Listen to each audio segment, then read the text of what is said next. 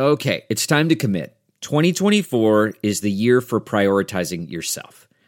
Begin your new smile journey with Byte, and you could start seeing results in just 2 to 3 weeks. Just order your at-home impression kit today for only $14.95 at Byte.com. Byte clear liners are doctor-directed and delivered to your door. Treatment costs thousands less than braces, plus they offer financing options, accept eligible insurance, and you could pay with your HSA, FSA. Get 80% off your impression kit when you use code WONDERY at Byte.com. That's BYTE.com. Start your confidence journey today with Byte. Hey.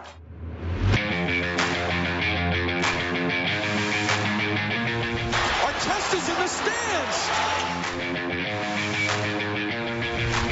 But if y'all waiting on me to apologize, hell gonna freeze. Wait.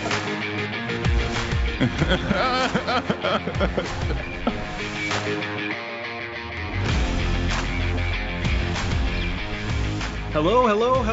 Welcome to the Points in the Paint podcast, presented by Stadium Ben Wittenstein. And of course, Zach Badgerhouse is in the house. Zach, we finally saw each other in person, socially distanced, last night for the first time in like a year. It's nearly a year for sure. I think the last time we saw each other was in like March of last year. And so, yeah, man, it was good seeing you. You know, it was definitely good seeing you. And I got the chance to meet your roommate, so it was pretty dope. You guys watching some basketball, of course. We were on the clock, doing our thing. Ordered some pizza. Pizza went a little left, in terms of delivery. But you guys got food twice, right? We did. We got 2 orders of 3 different types of pizzas, so 6 pizzas in total. So listen, if anybody needs some pizza in the Chicago area, our house is open. You can come get some slices of some good pizza. So we are going to be drowning in the pizza for the next week. I think that's going to be my diet. That's going to be real bad. It's not going to be great, but we appreciate everyone listening. It's getting into the middle of February, so it's, dark times, lots of snow, lots of cold. So we always appreciate everyone listening and taking part of their day to listen to the Points in the Paint podcast. Got a lot of good stuff going on. We got our a guest on, and if you're a Bulls fan, of course, you should listen to this. Stefan No is our guest. He's a Bulls writer. He does some great tweets about the Bulls, analyzing defensive strategies, talking about Zach LaVine a lot, looking at coaching decisions. His Twitter is a must follow for any Bulls fan out there. Stefan No is on Twitter, and you're going to be hearing from him later on in the episode talking everything Bulls. And it's going to be so great to have him on. I can't wait to really see what he has to say about my main man, Zach LaVine. I think he's improved a lot, and so I want to see where his mind is on my boy Zach LaVine. So it's going to be great to hear from him. And Zach LaVine, speaking of Zach LaVine, listen, I don't know, Zach, if he is an MVP candidate yet. I don't think he's playing at that level, but it is starting to become that time of year, around this time of the season, where people start talking about the MVP conversation. So with that being said, our story of the week. Our top story tonight is going to be focused on MVP season. It's finally time to talk about some MVP because there are some pretty good candidates. We're talking LeBron James. We're talking Joel Embiid, my boy Nikola Jokic, Kevin Durant sneaking in there a little bit. It's a pretty tightly packed field right now. And if you were, gun to my head, you're asking me who is my MVP right now, if we had to vote, I think I would have to go LeBron James. But, if you're saying you want Joel Embiid there, I'm not going to yell at you. I would love Jokic to win MVP as well. I think those 3 guys are really my top 3 at this point in the season. Yeah, but there are some honorable mentions. And listen, you got to give these guys their flowers while they're here in this league, performing the way that they are. Now, I got to say, you're right. Jokic, Embiid, LeBron, those have to be the top 3. Obviously, you got Jokic averaging nearly a triple-double with 27 a game. Then you got Joel who's playing lights out for the Sixers. The Embiid that we wanted the season before, where he said he was trying to get that number 1 seed and trying to get MVP. He's a little year behind, but he's still performing well. You know what I'm saying? He's getting nearly 30 points a game with a double-double. So that you love to see that. But then you got LeBron James being year 18, man. He's jumping out the gym still. Year 18. He's 36. You heard the little meme video. He's 36, man. It's ridiculous. But the other guys that I got to mention, man, and we talked about him when he went over there to Phoenix, Chris Paul and my man up there in Oregon, in Northwest Pacific. That little area over there. Dame Dollar, it's Dame time, and we got to talk about Dame Dollar and Chris Paul in the MVP conversation. Yeah, I mean, you look at their points per game. Dame's got 29 points a game, 29.2, which is right on par with what Joel Embiid's averaging per game. I think he's averaging like 29.6. So points per game wise, Damian Lillard is playing well. And I think really the only thing against Dame at this point is Portland just isn't playing well as Philly or the Lakers or the Clippers with Kawhi Leonard. So I think that's really the only thing at this point holding him back is the play of his team. And, you know, if we see the Trailblazers make a bit of a run in the second half of the season and they start playing better and they become a serious threat in the Western Conference, we're going to see Dame's name shoot up the list of MVP candidates. I think it has to, you know, and I think Melo's playing well as of late, you know, with no CJ. There's been no CJ for the Portland Trailblazers right now.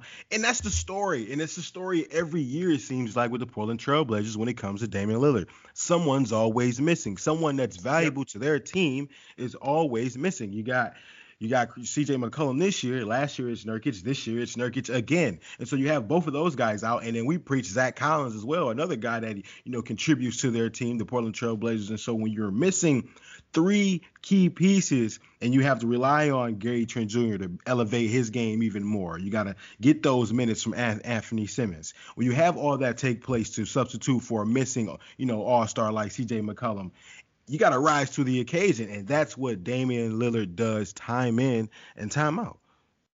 Yeah, he's truly been one of the bright spots so far in this league, and one of the bright spots for the Trailblazers. Now, if we're talking about real candidates at this point in time, players who we really think have a shot to win the MVP, we can always talk about LeBron. And as you said, 18th season, the guy is carrying this Lakers team. He helped them win, 3 straight overtime games.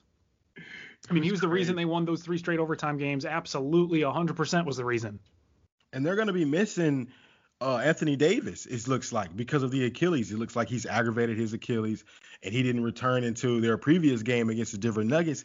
And so that's going to be the question, too, with LeBron, you know, carrying all those minutes, like you said, 3 overtimes, playing 40-plus minutes, 3 straight games, year 18 at 30. Look, context always matters. I don't care what anyone says. Context always matters. You got KD over there in Brooklyn, too, right? You know what I'm saying? He's getting over 30, and they look good offensively. Now, they're a disaster defensively, and we talked about it. DeAndre Jordan can't guard a parked car. However, Kevin Durant is doing what he has to do, and they're playing at an elite level, too, out there in Brooklyn. Yeah, and Brooklyn, it's weird because, you know, 3 weeks ago we were talking about them kind of being a mess, and the trade not really working out for them, and it didn't really look like they could be a team that played any defense, and they've kind of righted the ship a good amount, especially, you know, if you're looking at betting wise, they've done a pretty good job with that recently. But I do think you look at our top 2 people, Zach, right? You have Jokic and you have Embiid. Would you say it's fair to put them as top 2? Yeah, it's pretty fair. I mean, you can't deny what Denver is doing. You can't deny that. You can't deny the numbers from Jokic either. He just, you know, the 47 points. He's going bananas in terms of the stat sheet. So, you know, you have to consider Jokic without question. And we mentioned it before. The Denver Nuggets did get off to a rocky start. Yep. But they got some of their players returning. You know, MPJ is kind of, you know, getting his way back, getting the feel. I think Jamal Murray has to kind of elevate his game a little bit more because I think they're, you know, putting a lot on Jokic right now. But as far as I'm concerned, yeah, you have to consider him. And I like what you did there. You know, you put it on the bigs because this is a league right now where it's, you know, all about the guards. And it looks like right now 2 MVP candidates right now can be Joel Embiid and Jokic at the top 2. I think so, too. And I think it would be the first time if Jokic or Embiid won. I think it would be the first time in almost 20 years since an MVP winner is a center. Who was it, Shaq? I believe it was Shaq. Yeah, 1999 to 2000. Shaquille O'Neal was the MVP. He was the last center to win MVP. So over 20 years ago was the last center. And listen, if you give it to Jokic, you give it to Embiid. I think both guys are equally good to have win that award. I just think Joel, just by a smidge, and I hate saying it because I love Jokic, but I think Embiid is my number 1, specifically just because of the output that he has had this season and how good we have seen the 76ers play And I know that team has changed a lot because of the shooting and the addition of Seth Curry, and Doc Rivers has really revitalized Tobias Harris's career in Philadelphia. But I mean, the amount of times Embiid gets to the line, first of all, he gets to the line 11 times a game. He shoots 11 free throws a game, which is far and away the most out of any of these candidates. The next in line is Giannis, who shoots about 9 free throws a game. So free throw wise, Embiid has completely revitalized his game in terms of just forcing fouls, getting to the line. And he said in interviews, he said that's my strategy. I'm trying to get these centers who are guarding me into foul trouble early on. And it seems to be working pretty well. He's shooting the mid-range jumper as efficiently as he's ever shot. And he seems, literally, Zach, this season, he seems impossible to guard. No, he has a few games already this season where he's went out and had like 25 or 30 points in the first half alone. Now, They may have won or even lost, a few of those games, but the dominance that he's been able to perform at an elite level right now, Joel Embiid, in terms of, working the mid-range, in the paint, shooting the catch-and-shoot three from a Ben Simmons, looking for him around the perimeter, man, he has to be number one for me too. Joel Embiid would probably be my number one. Jokic would probably be 3 for me, and I would have to put LeBron ahead of him. And then Damian Lillard's my 4th, and Kevin Durant's my 5th. But they're neck and neck. But I got to have Damian Lillard up there, and I got to mention my man's Chris Paul. He's turned around the Phoenix Suns, man. Everywhere he goes, they get better. And so that has to be mentioned. Got to give my man Chris Paul some credit here. He's like the revitalizer. That dude, wherever he goes now, he went to Oklahoma City last year, bam, playoff team, dangerous. They were one of the best teams against the spread last season. Goes to Phoenix, does the same exact thing, mentors these young guys, plays really well in clutch moments, and he elevates the play of everyone around him. It's kind of amazing to see him just touring around the NBA to some of these younger teams and to suddenly just make them play so much better. And he's gotten Aiden so much better. He's given Devin Booker and another elite level of confidence from the defensive side of the ball, because we know that's one of the areas in Devin Booker's game where he struggles with is on defense. But then he's playing elite since returning from injury. Last 5 games, he's played outstanding. I sent you the stats. Man, he's playing exceptionally well. And the Phoenix Suns are currently on a streak. Chris Paul's playing well on defense. He's scoring the ball more in clutch situations.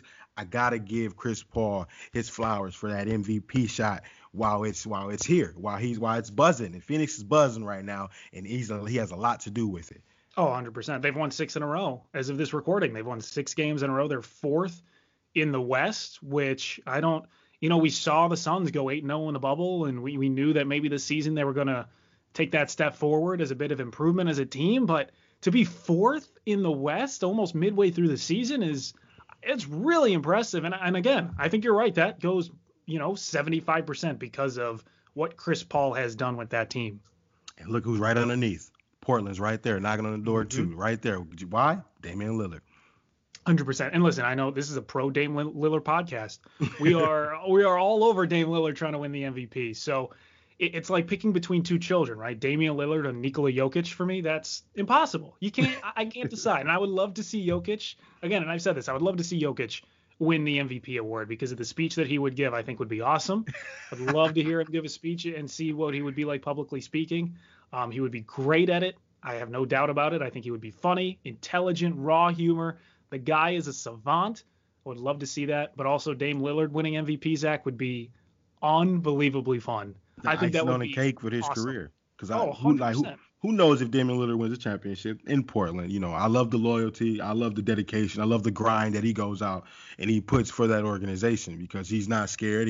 If anybody wants to go play with him, come to Oregon. That's just how that's how it's clear cut with him. If you want to build a super team, you got to come to me. Otherwise, I'm staying here. I'm loyal to this organization, and this is where it's at. And I appreciate that, and I appreciate the high level he goes out and brings every night on the floor, and it shows because he's on my MVP watch. He's on my list.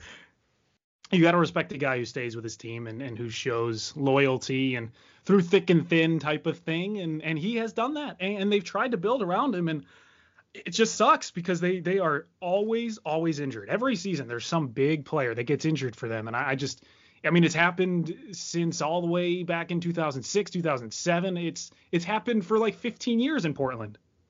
It's such a shame, but that just goes to show you the high level that he's going to go out there and perform. And Damian Lillard's taking care of his body, to go out there and perform well. Not to say that CJ isn't or anything like that, but that Dame has just been able to sustain himself and play at a high level for this long. Going all the way back to when they had LaMarcus Aldridge and a Nicholas Batum and a Wesley Matthews. So going all the way back then, all the way till here now in 2021, that's at least a 9 to 10 year run. So he has to be considered for MVP. Gotta be at least considered. 100%. And I think I would definitely put him in the top 5 at this point in the season. But right now it seems like Embiid is sort of the consensus number one. Now the 76ers have struggled on their road trip out west. They have lost 2 in a row. They have not looked great on the offensive side of the ball. They've been a little bit tired and in fact lazy on the defensive side. So we'll see if they can snap back after this road trip and look like the old 76ers that we've seen. Now they're missing Shake Milton with injuries, of course, and that's, a bigger piece than I think a lot of people realize, but they need to start getting things back together because the Bucks are right behind them. Now they've lost 3 in a row. So again, and I think this matters a lot, Zach, because if your team is not in the top 3 or something like that, you're just not really going to be involved in the MVP conversation, no matter how good you're playing. Unless you're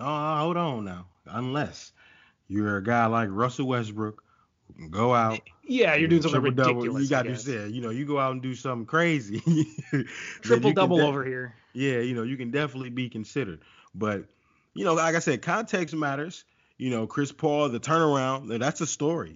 League love a story. A team that wasn't in the playoffs the year before, they had a lot of momentum, won 8 games, still didn't make it. Chris Paul comes over. They're right there in the middle of the playoff hunt. That's a story. League love a story, so that's something to consider. Kevin Durant, obviously, right? 18 months off, comes back, looks like himself, like him, right? So, Kevin Durant, that's a story. League love a story, so that's something you can always consider, too, for MVP with Kevin Durant, because he is playing well. He's 30, getting 30. Looks like he hasn't missed a beat since returning from the Achilles injury. So you got KD out there, and Bron, obviously, year 18, 36, doing what he does. And ultimately, I think you're 100% right that voters love voting for the story. They love the storylines. If you've got a good story, you're going to get more votes, even if you maybe don't deserve the MVP. And if Joel Embiid continues to play at the level that he's playing for the rest of the season, the 76ers continue to be the number 1 overall seed, I think it's really hard to vote against Embiid as the MVP. But people love LeBron, and we saw people last season vote for LeBron James simply because of the story. And the story of him continuing to play at a high level as he gets older, it will always be there for as long as he's in the NBA, and it's just going to continue to get stronger. Year 20, in 2 years, if he continues to play at this level, he's going to win MVP. It's going to be almost impossible to not vote for LeBron year 20, averaging 25 points a game, to not be the MVP. But his only competition at this point, Zach, I think, is Joel Embiid. And if the Lakers somehow find themselves and Anthony Davis comes back from injury and they overtake the Jazz as the number 1 seed, it's going to be hard to wrestle that MVP away from LeBron. I agree. I definitely agree with that. Who's making us some money this week, though? All right, let's go to Betting Corner. And Zach, I will say this. I truly feel bad for the people who have not listened to this podcast or who skipped over Betting Corner or who did not even take our advice from Betting Corner, because if you did, you made some cash last week. The Utah Jazz, as we said, Zach, last week, best team against the spread. At the time, they were 17 and 7 against the spread. We said, bet the Utah Jazz. Bet the Jazz. They are going to win you games. They're going to win you money. And guess what? 3-0 last week. They did not lose a game against the spread last week. 3-0. You made money with the Jazz, and they're just rolling. They are rolling. Now, player prop wise, I took some things and I was successful with the Utah Jazz last week, but I'm not gonna lie. I went against the grain a little bit with the Utah Jazz when they played against the Milwaukee. I definitely bet it against. I bet against. Man, you don't even take our own advice. The Utah Jazz. Only one time though, when they played against my boy. They went up against Giannis. I gotta roll with my man Giannis against Rudy Gobert. But what's so crazy is after the game when they lost, Giannis gave the Utah Jazz some praise. Like, he's saying they're kind of for real over there. They're playing exceptionally well. He's giving them a lot of credit. They moving the ball. They doing the right things with the pick and roll. Like Giannis after the game when they lost to the Utah Jazz, which he played well, but he didn't come out the gate playing well. Like they got off to a very slow start. I think they were down by at least 20 points before the end of the first half, and so they didn't play very, very well at all. But he did have a triple-double. Giannis did. But the Jazz are playing so well. But I just thought Giannis was going to go out there and end the little streak they had going on. Didn't take place. The Jazz are just so fun to watch. And the Bucks are the opposite of that. Right now, they're one team is super fun and the other is just you're sitting there scratching your head, just always annoyed. Even if they're playing well, you're just annoyed at the Bucks for some reason. I don't understand why. I don't know what they do that annoys me so much. Maybe it's just that they play lackadaisically. They sometimes just don't look like they really care or even want to be there. I think they come out with the attitude of like, we have Giannis, we have Chris Middleton, we should win this game. And then they end up slow starting and then they can't come back. Against the Thunder, they had a shot to win. They were down 3. They were down 2 at the time. You have Giannis. How are you not winning this game when you're only down 2 with 8 minutes to go in the game? We're going to get into that later. Because a player brought that up. So we're going to get into that. it makes me furious. So I'm glad to see the Jazz great against the spread. I mean, it's hard to say stop betting against the Jazz. I think you just have to continue hitting them. They've just been great. They win games with their 3-point shot. Their pick and roll games almost impossible to defend. They play good defense. They're the team to bet on. They're the team to bet on right now. Some other teams I guess you wanted to hit on, Zach. Phoenix Suns against the spread have been doing pretty well recently. Yeah, they're doing relatively well. Second in the league right now against the spread. They're second in the league. And so I just had to mention them. And, of course, like I said, they're streaking right now, playing good offense, very good offense. So I would recommend, in terms of player props, I definitely aim a little towards Chris Paul for sure in terms of assist total. And I would definitely go after Devin Booker's point total. I would definitely do those because the backcourt for the Phoenix Suns have been playing very well. And a buddy of mine was definitely successful with the Chris Paul assist total and the Devin Booker assist total last week. So I had a friend who's been doing the Chris Paul assist total. And for some reason, it's like continually undervalued for some reason. Yeah, I don't know why. I don't know if they think like other players are getting the offense involved or they're sharing the sugar. But, Chris Paul, he's holding the ball pretty much a lot in that offense, which brings me to this point. I think a lot of people, if with player props with DeAndre Ayton, probably feel like sometimes he's hit or miss. I would probably stay away from DeAndre Ayton in terms of point total.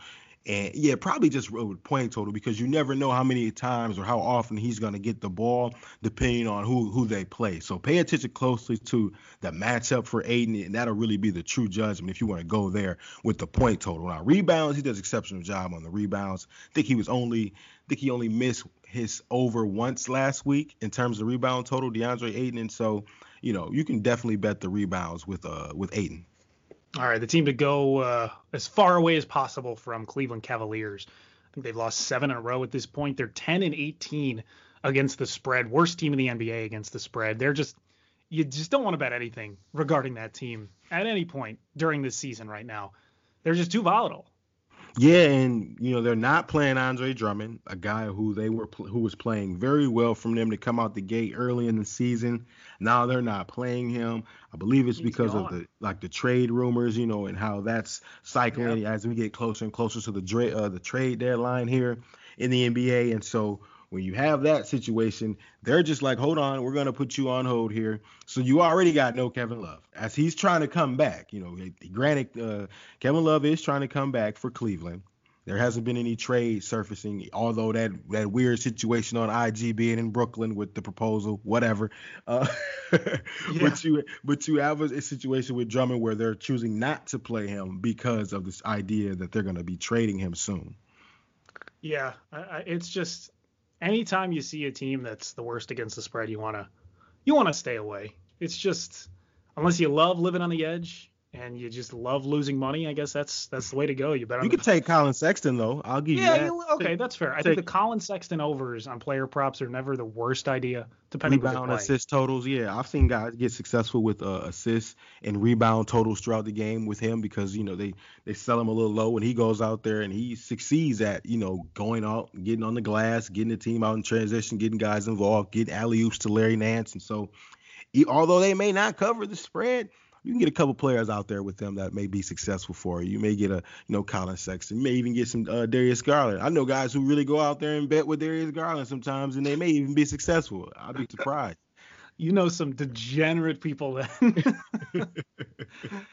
Best over team continues to be the Denver Nuggets. If you listened to us last week, you would have won money on last night's game with the Lakers. Definitely. That went over. Money, because I won me some money, folks. Listen, points in the painters, listen closely. You got to mess with the Denver Nuggets on the over tip. I'm telling you, you definitely have to look at the Denver Nuggets and take. It was only 217 last night. I couldn't believe it, man. It was only 217. I couldn't believe I hammered the over.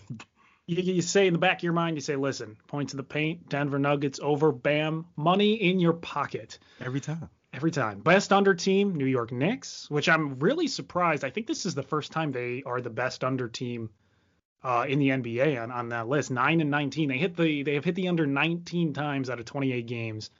So obviously their defense has been phenomenal under Tom Thibodeau. So, I think betting the New York Knicks team total unders, if you really want to get risky, I think could be a pretty solid bet too. But anything under, go with the Knicks.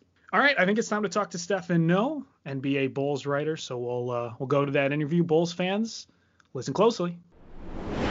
All right, we want to welcome in Stefan Noh, NBA and Bulls writer, bylines in The Athletic, SB Nation. You do some great dive-ins to Bulls games on Twitter as well. Stefan, appreciate you joining us. Yeah, thank you guys so much for having me. So, Bulls-centric, I'm a big Bulls fan, and a lot of people who listen Bulls fans as well. So this team has been really interesting this year, and I think the main question that I have for you, and hopefully you can answer, is what exactly are the Bulls this year? Are they a good team that's getting better throughout the season? Are they a better team than they were last year that could possibly still be playing better than they are? Are they still a bad team that needs to make some changes? What do you think the Bulls are this year? Well, that's a really good way to frame the question, because I would say that the Bulls right now are a team that needs to pick a direction. They could be any of those teams, and they've kind of been hedging this season in a number of different paths. So you say your listeners a lot are composed of Bulls fans, so they should know that the starting lineup for this team is really young. In fact, I saw a statistic the other day that their average age for the lineup they rolled out at the start of the season is younger than Wisconsin's average age for their starting lineup, University of Wisconsin. So that just gives you an idea of how they structure these minutes with a lot of the young guys as starters and then a lot of their smarter veterans who are more win now players off the bench.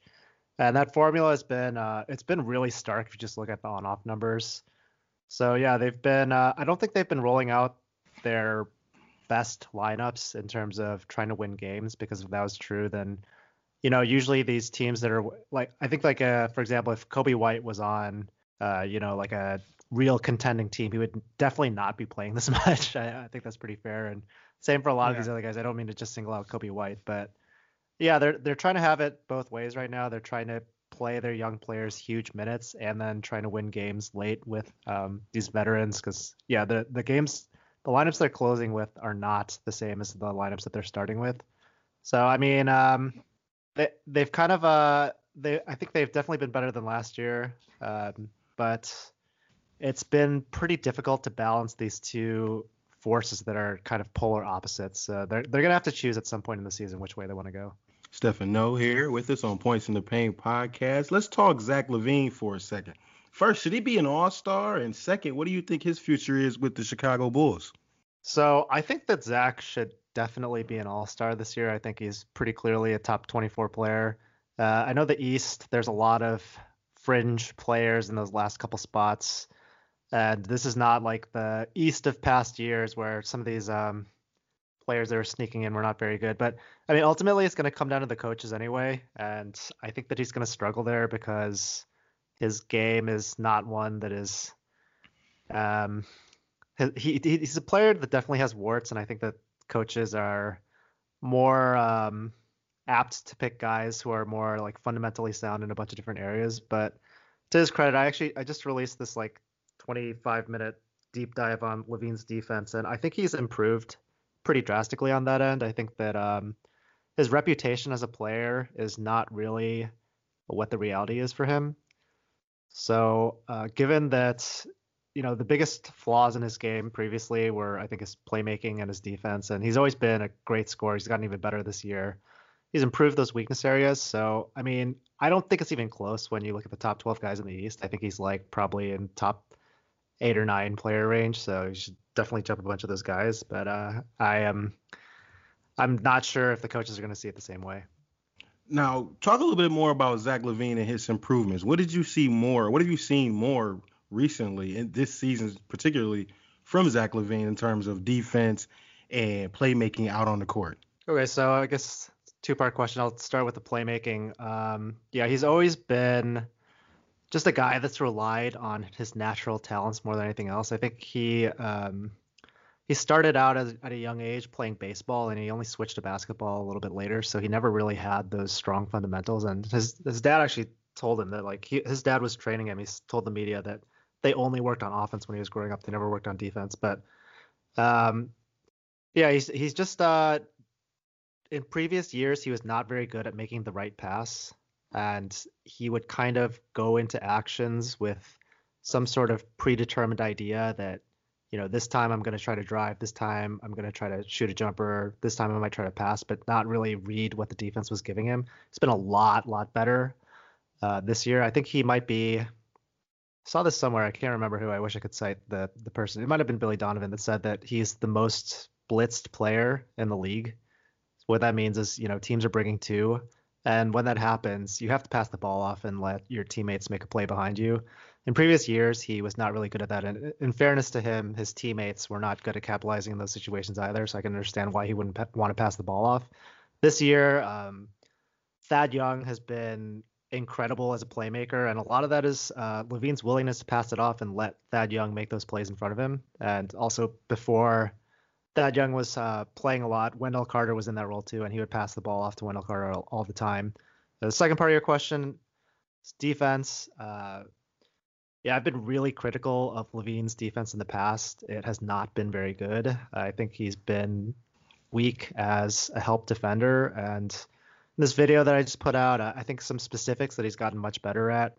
He used to get caught on screens all the time. He's gotten much better at getting through those. His awareness on the court, he used to only focus on his man. And now you can see that oftentimes on plays, he'll have his head on a swivel. He'll be looking to see, ball and man, and he has been much better at early positioning and help. So a lot of NBA help defense is just being in the right spot at the right time and cutting off different lanes so that players can't drive, and he has gotten a lot better at that. So it's just a testament to, everybody says that he's one of the hardest workers, but it just has never really clicked for him on a field perspective, and for whatever reason this season I think it's starting to click. So the second half of that front court, or second half of that backcourt, I should say, with Zach and Kobe. I wanted to focus on Kobe for a second. He's had an up and down season, I guess is the fair way to say. He's been a little hot recently, but he certainly was going through a bit of a slump a week or two ago. What have your impressions been of him, and how much improvement have you seen from him from year one last year, year two? I think he's kind of the same player, to be honest, between those 2 years. Yeah. And the recent improvement that he's had, it's more of a function of his role change. So Billy Donovan said a couple games ago that they're going to spread the playmaking duties a little bit more. You could definitely see that his shot attempts have been coming a lot more off the catch, which I think is smart. I mean, yeah, there were a couple plays where they just gave it to him and tried to let him cook against the Clippers in their most recent game, tried to let him create in the pick and roll. And I mean, every time they've done that, it's been really ugly. So he didn't, that wasn't really his role at UNC, and trying to learn that on the fly at the NBA is kind of a recipe for disaster. So yeah, he was good last year in an off-ball role. He's a great shooter. I mean, he's an incredible shooter. He does not need a lot of space to get that shot off, and that's kind of been the same thing this year. Like, that's his one big NBA strength, and just going to that more, allowing him to use that more, I think has led to better results recently. But the growth in the point guard area, I haven't really seen it. He just seems to me like a quintessential six-man. Yeah, I mean, at this point in his career, definitely. Like, there's always that caveat though, right? Like, he's only 20, so A lot of point guards pick it up later, but certainly there have not really been any indicators that he is growing in that area yet. Now, how would you describe the coaching of Billy Donovan in his first season so far with the Bulls? Well, it's certainly been better than the last guy. Hallelujah. Yeah, but I think that the biggest thing about Donovan is, the Bulls offense actually is not that different from what they were doing in previous years. But like even dating back to Fred Hoiberg, but the difference is that Donovan, first of all, is getting these guys to listen to him. And second of all, he is putting different guys in better roles. The most obvious example is Thad Young, right? Like Thad Young was just used as a floor spacer last year, and it was kind of ridiculous. And actually, they switched his role back to a more normal role like halfway through the year. But by that time, everybody had stopped watching Bulls games. But Thad Young actually had a pretty good second half of the year. And then that carried over to this year where his role has been even more expanded. And I mean, he's been like probably the second best playmaking big behind Nikola Jokic, arguably. So that's all Donovan, right? Like no other coach put Thaddeus Young in that kind of role. And up and down the roster, I mean, aside from Kobe White, I think, who has kind of been overextended, I think all the other guys, they are seeing pretty drastic improvements in their play from the Bulls have like a very similar roster from last year. So everybody is playing much better. And that's completely a function of being used differently, being used more intelligently by Donovan.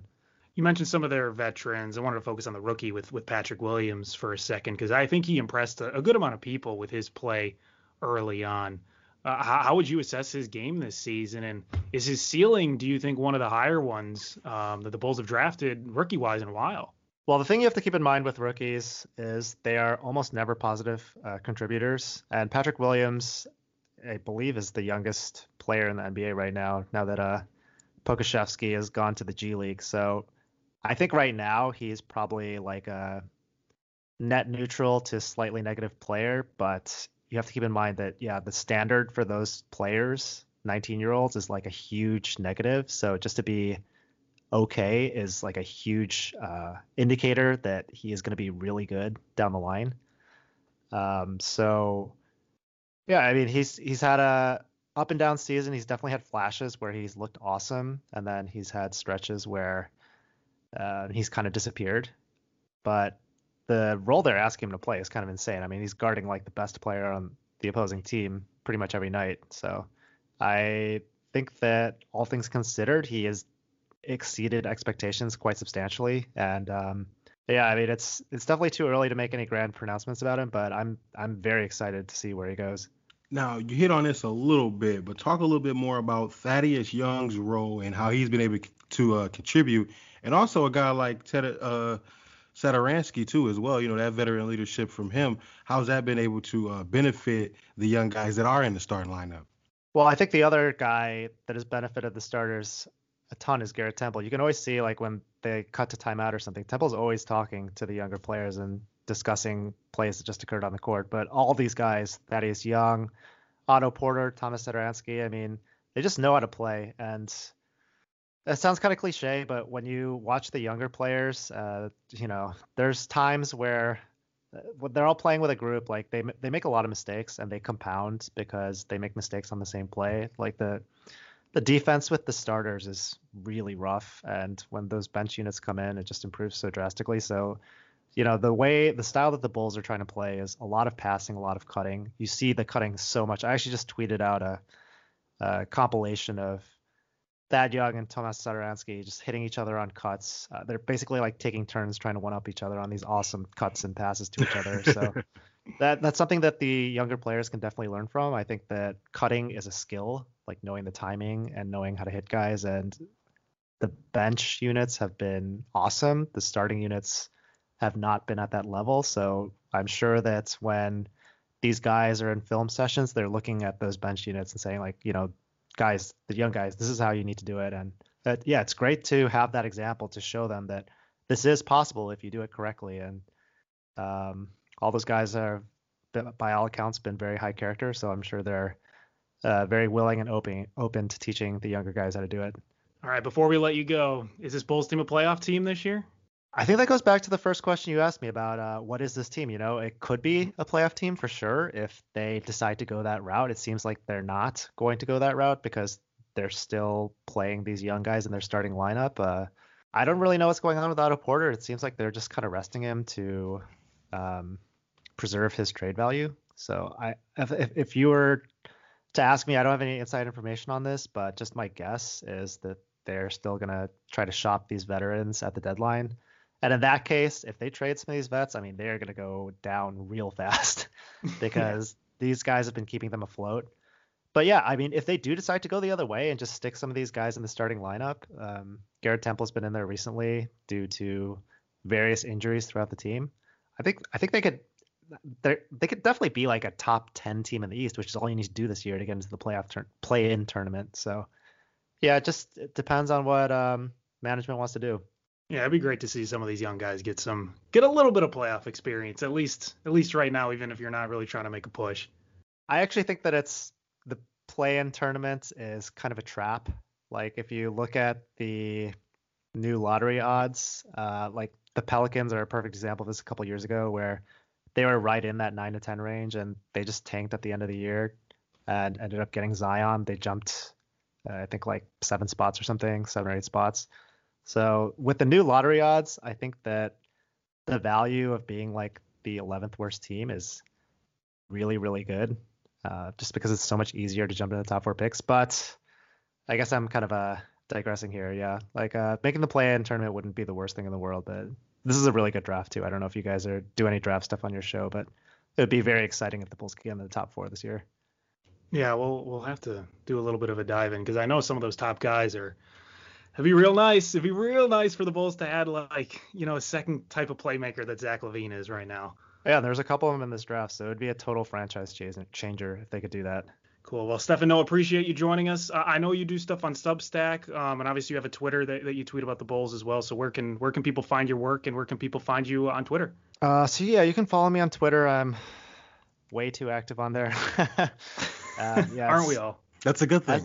It's STEPHNOH. And yeah, the Substack page, all the stuff is linked in my Twitter bio. So if you just look on Twitter, you can check all that stuff out. Awesome. Perfect. Stefan Nope, thanks for joining us. Thank you guys so much for having me. All right, I want to thank Stefan for joining us. Fun to talk to him, and he had some good things to say about the Bulls. So yes, hopefully, listen, Zach, I'm a big Bulls fan, as everyone knows, and I think the tracks are pointed in the right direction, and so that's really all you could ask for at this point with a team that's still trying to evaluate all their talent with a new general manager and a new coach. So I think the general direction of the team is pointing up, and honestly, from what we experienced the past 2 or 3 years, that's all you can ask for at this point as a Bulls fan. Is there some optimism, and things are looking brighter at the end of the tunnel. Yeah, it's definitely looking bright. Young guys are starting improving. Kobe White, Patrick Williams, and those boys. So definitely shout out to Stefan for coming in with us on points in the paint and rocking with us, with the Bulls, specifically Chicago's finest, the Chicago Bulls. They want to get those rings, man. They want to get back to those championship ways. But we got to start slowly with some playoff hopes. And, it was good to hear from Stefan. All right, what NBA Twitter is talking about this week? What it do, baby? Yeah. Zach, someone is on the move. Yeah, like I mentioned, Andre Drummond may be on the move because they've decided, basically the Cleveland Cavaliers, to just not play him, throughout the course of these last few games, which may be the result of why they've lost, several games in a row here, and they're currently out of the playoff contention, which is so interesting because literally a month and a half ago, the Cleveland Cavaliers, man, probably not even that long ago, but probably before the year turned over, which is probably a long time ago, but they were doing relatively well in terms of being in the playoff conversation. Now they've dropped all the way to 13th, which is not too far off from the playoff contention when you look at the standings, because they're still right there between that play-in game when that around that 8 or 9 seed. They're still around there, but they've lost 7 in a row, man. They lost 7 in a row and only won their last one game out of their last 10. So they're 1-9 in their last 10 games. There are only 2 games, as you said, out of that final play-in spot, but it feels like so much more. Yeah. At 10 and 18, it feels like they're done. And I think it would be smart and in their best interest to continue to tank and continue to try to get as high of a draft pick as possible, because this is not a team that is ready to do anything in the playoffs. Even if they make the playoffs by some insane reason, they get into that play-in game and they make the playoffs, they are not going to do anything good. The only good it would do is development-wise. You could keep Drummond and see what you can do. I mean, you really technically didn't get a full season with him. So you maybe could keep Drummond and see what you would have had, but it may be even too late because you've already kind of decided with that factor to just, put him on the trade block and move in a different direction, which is tough for him because he was kind of looking, I think, to, I know Joakim Noah may not like this, but Drummond was probably looking to kind of stay in Cleveland. That's a foreign thought to Joakim Noah. He has no understanding of anyone at all wanting to stay in Cleveland. But I think it would be in their best interest. The only reason to make the playoffs would be help Colin Sexton, Darius Garland, help some of their younger guys experience a playoff atmosphere. But I just don't think the importance of that outweighs the importance of getting some more young talent on that team. It would probably be within their best interest to continue to tank. Now, a team, Zach, that we thought was going to be good that ended up looking like they may be tanking now is the Washington Wizards. They're even farther back in the standings than the Cleveland Cavaliers. However, they held the Boston Celtics to 91 points. And if you have kept any close attention to the Washington Wizards and their absolutely horrendous defense, their lack of defense, they're giving up 120, 130 points per game, and they let the Boston Celtics only score 91. That's like their championship. Like, they should hang a banner in the Verizon Center where they are that just says Boston Celtics 2021 only scored 91 points against the Wizards. You are insane. You know that? I think you got to make the season worth it somehow, and I think that's it right there for the Wizards. It's banner time. They held a team under 100 points. They deserve a banner. The Wizards defense, that's a huge win. That should have been national news. I tell you what, the Brooklyn Nets finally did it for the first time this season too. I think they got bigger aspirations though than that. But it was the first time they did it too last week against the Indiana Pacers when the Brooklyn Nets played the Pacers last week. First time they held a team under 100 points too. But I don't think they're going to be hanging up any banners. I think they got bigger aspirations with KD, James Harden, and Kyrie. I agree. But the Wizards, this is banner time, 100%. They're just a team that's a mess, and we can always talk about them every single podcast and talk about how just incorrect we were at thinking that they were going to be a playoff team. And Russ just listen. Context matters, but you're right. You about to say Russ ain't playing well, which he isn't. But they ain't got no time. Listen, they don't have Thomas Bryant, which was kind of a big deal because they paid him. Bertans may not be the guy that they had hoped for. You were kind of big on Bertans a little bit too. Yes. How you feel about that right now? So in Bertans' defense, he certainly has not been playing up to the contract, nor has he been playing up to the line that he set for himself last season, which was just this knockdown three-point shooter, a guy you could always rely on to hit a basket if you needed to stop a run or you needed to start a run. Whatever it was, Bertans was going to be the guy to knock it down. Now, he got COVID, and apparently, from what I was reading and some of the reports that came out, was it really hit him hard in terms of setting him back muscle wise and not being able to participate in practices and things like that. I mean, he sat out of basketball for a couple of weeks. So it takes a while to get your body back into shape and to get used to hitting shots again. So I think that's been a huge issue for him this season, is dealing with COVID, dealing with being out for an extended period of time, and then having to work your way back into game shape and then get back into shape to the point where you're playing up to the level that you were last season, which was one of the best 3-point shooters in the NBA. Exactly. And then you look on the other side during free agency, who were some of the sharp shooters that did get paid, who may be living up to their contract. One guy I want to mention, Joe Harris. Not to say that this is the betting corner, but I would want to, if I'm you, you listen to this podcast, if I'm you right now, next Brooklyn game, I'm definitely taking Joe Harris for over however many threes they got him for, because James Harden is looking to get him involved. Kevin Durant, Kyrie, they're looking to get Joe Harris to get those threes going. Why? Because once you got to locate him, that's going to open up more opportunities for the rest of the offense, like a Kyrie, obviously, a juggernaut offense with James Harden and Kevin Durant. So take the over for the total threes with Joe Harris. And definitely maybe not the over with Bertans just yet. I think he's starting to come back into shape, and I think he's starting to play a little bit better. And I think that's why we're starting to see the Wizards play, a little bit better They kind of righted the ship a little bit. They don't seem to be in such a free fall that they were a week or two ago. So maybe things are getting better in Washington. But certainly 91 points to the Celtics, Zach, that was big news. Other things NBA Twitter is talking about, potentially a dunk contest at halftime of the All-Star game. You already know we don't even like the idea of them necessarily having an All-Star game. But I guess if you're going to do the All-Star events, I guess you might as well put them all in the same day. So that I guess at halftime of the All-Star game, if we have one, that's going to be something that transpires. However, let me say this, Zach. This is just coming across the Twitter timeline.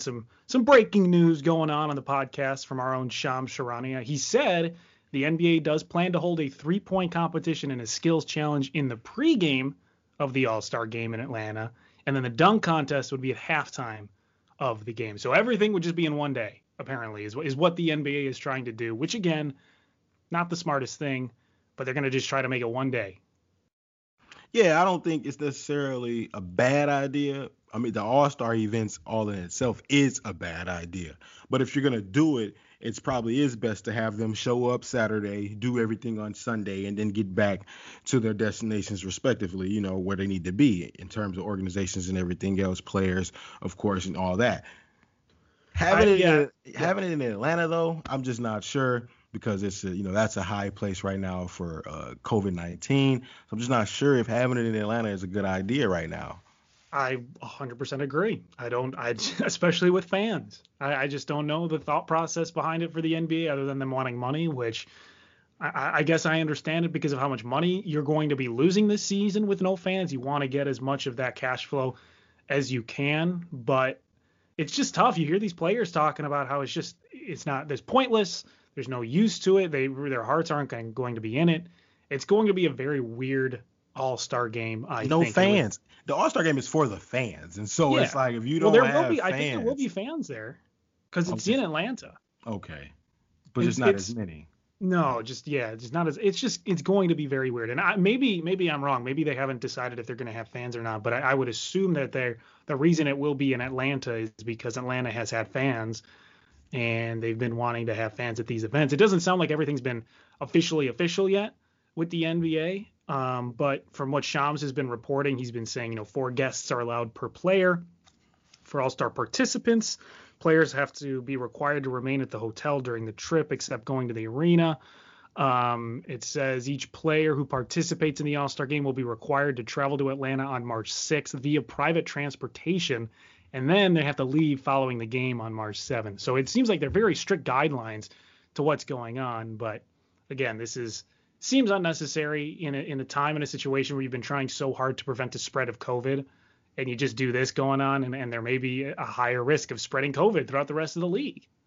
And the vaccine is something that has to be further discussed among the players and see like what's going to happen with them in terms of whether or not they're going to be on the front line to be able to take this virus to take this vaccine. And so that's something that they have to look into as well.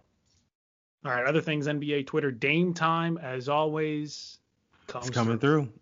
Coming through again, man. 34 points, 12 of 26 from the field. Man, you just got to talk about MVP conversation with Dame Dollar, man, this season. You have to. We know Joel Embiid is playing outstanding. Jokic is playing outstanding. Bron, we know he's doing his thing in year 18 at age 36. We know this. Trust me, we just talked about it. So we know this.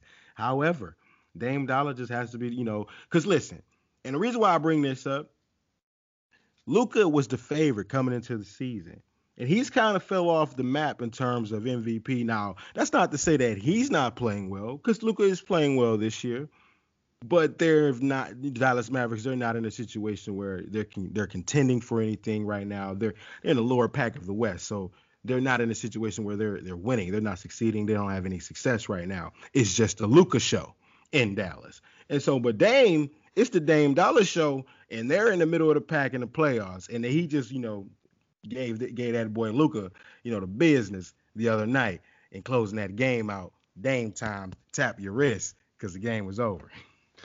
I think it's time for some Giannis slander, which I'm very excited about.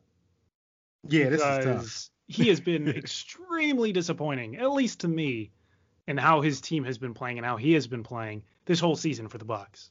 Yeah, it's tough, Ben. Go ahead, man. If you wanna dissect how bad the Bucks been playing, because I really wouldn't want to. I wouldn't want to do that. I Well, wouldn't want to. we did it a little bit in terms of them just being stagnant on the defensive side and really not having any type of good offense. Nothing creative. They're not really playing Giannis correctly in his position. He should be playing a little bit differently than he is. It's just the team seems to be a bit of a mess. And as we said, they've lost their last 3 games in a row, I think, and they still stand at second in the East. They're only a half game in front of the Nets and 2 games in front of the Pacers at 4. So it's certainly possible that the Bucks could fall farther down in the East. They're obviously still going to make the playoffs, but they've been disappointing. They've been disappointing offensively. They're not as good as a defensive team as they probably should. Giannis, for all the good stats that he's putting up, he's averaging a double-double this season. He's 28 points, 11.5 rebounds. I mean, you look at that and you say he's having an MVP once again type of season, but he's shooting 28% from 3. He's taking 4 threes a game. He should not be taking that many threes a game. He should be more dominant down low. There's just so many things the Bucks could be changing. And the quote that came around Twitter was they said, listen, if Giannis is taking the last shot, we're in good shape, which is 100% true.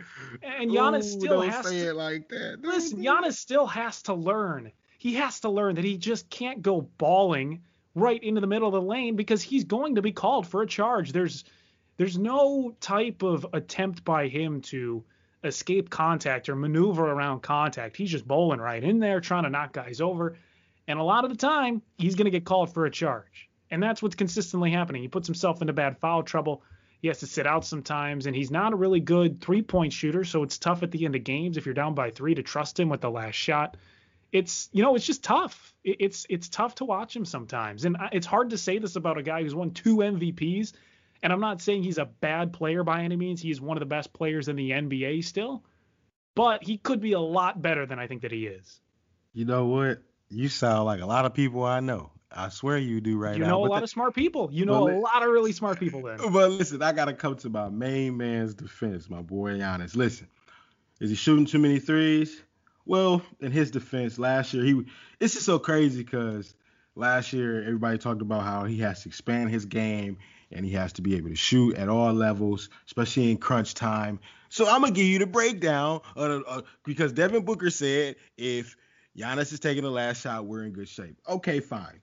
Now, in Giannis' defense, man, that was a damn good shot. You almost made it, Giannis. I promise you, you almost did. I was so hurt you didn't make the shot, because I knew the slander was coming.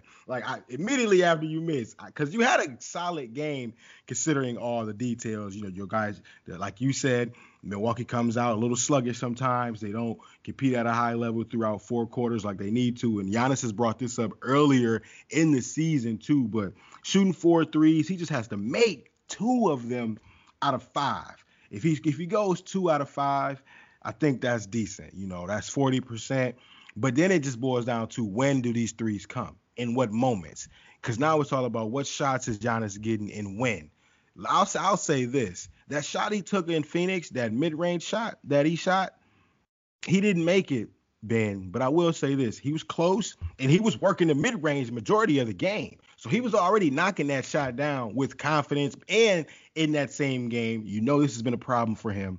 He shot his free throws extremely well. So he made his free throws. Yeah, his free throws have been going down lately. So he's been making his free throws lately. 63%, which is bad.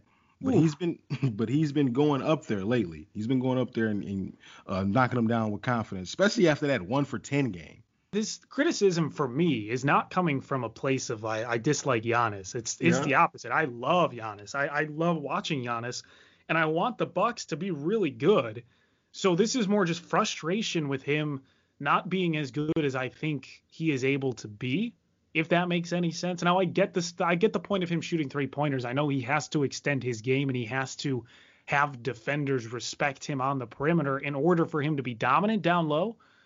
But at some point you have to just get rid of the 3-point shot if your team is down and start focusing on your interior play. Because if your team is down 6-7 points in the third quarter and you're just running up to the 3-point line and chucking up a 3 that's probably not going to go in, that's a useless thing to do. It's not helping your itself. It's not saying to the defenders, I'm going to continue to shoot 3-pointers and still going to miss them.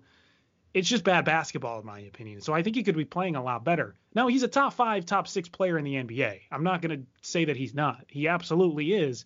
He could just be a lot better than what he is right now. Yeah, he definitely could in terms of shot selection and closing moments. Definitely in like the fourth quarter and clutch situations, he can definitely be better around that time without question. Because like Devin Booker said, right now it looks like if Giannis is taking that last shot, the other team might be in good shape unless he's driving to the basket, with an opportunity to really score at the rim. If it's a mid-range shot or anything like that, he may shoot it with confidence. We just don't know if it's going to go in. All right, finish out the podcast, Zach. Overreaction. Or no, buddy. Buddy. Uh-oh. All right, this is our duty. Get this out of the way. Every single year, this is what we do. My turn. You got your turn with Giannis. It's my turn with your boy. I'm ready. Brad Stevens. Listen, is he on the hot seat for the second time this year? Is Brad Stevens on the hot seat, Zach? Is that an overreaction to say Brad Stevens is on the hot seat? And again, don't forget, every single year, we have to say, is Brad Stevens on the hot seat at least once? At least once. And so far, we've already done it twice this year. Yes. And I get it because I called it out before when they were a little sluggish. But I will say this. They miss Marcus Smart. He's so critical to their team. I didn't realize it until he was gone. Like once he was gone, I really realized, due to injury with him, I believe it's the calf strain. So with him being out, they really are in a situation where they can't really find who's going to be able to guard the best player in certain situations, which would normally be Marcus Smart. He would have that assignment, guarding the best player on the other team and obviously contributing on offense. Like he does that, and he makes good plays. He sets sets good screens. He does the dirty work on the defensive side. He draws charges. Probably one of the league leaders in drawing charges as well, Marcus Smart. And so I think they miss him a lot, and I think it's shown a lot recently. I agree, but I think they should still be playing better. They should not be losing to the Pistons. That's true. That's very true. But in the Pistons' defense, they messed around and beat 2 good teams last week. So crazy, Ben. They messed up some money with the Brooklyn Nets, and they messed up the money with the Boston Celtics. 2 games, twice now. They've lost to the Pistons. They've lost to the Wizards. As we said, 91 points against one of the worst defensive teams in the NBA in a long time. They scored 91 points. It's the inconsistency that I think is, and it could be the players. I don't know if it's strictly on Brad Stevens for the inconsistency. I don't know if it's on the players strictly for the inconsistency. I don't know if it's on a mixture of both. I tend to lean a mixture of both because if a player is having a bad shooting night, it's hard to blame the coach, but you kind of have to form the game plan and make adjustments as the game goes on too. So I think it's a little bit of both. And it's continued through his whole tenure on the Celtics. They have been inconsistent through his whole tenure. There have been times in games where they lose, and you're thinking, how the hell did they lose that game? That is a game they should not have lost. And then they lose 2 in a row to the Pistons and the Wizards, and then they come back and they have an amazing game. And Jason Tatum looks like the next LeBron James. And you're thinking, okay, the Celtics are back. They're a really good team. And they do that for a couple games, and then they lose another game where they shouldn't. It's just very inconsistent.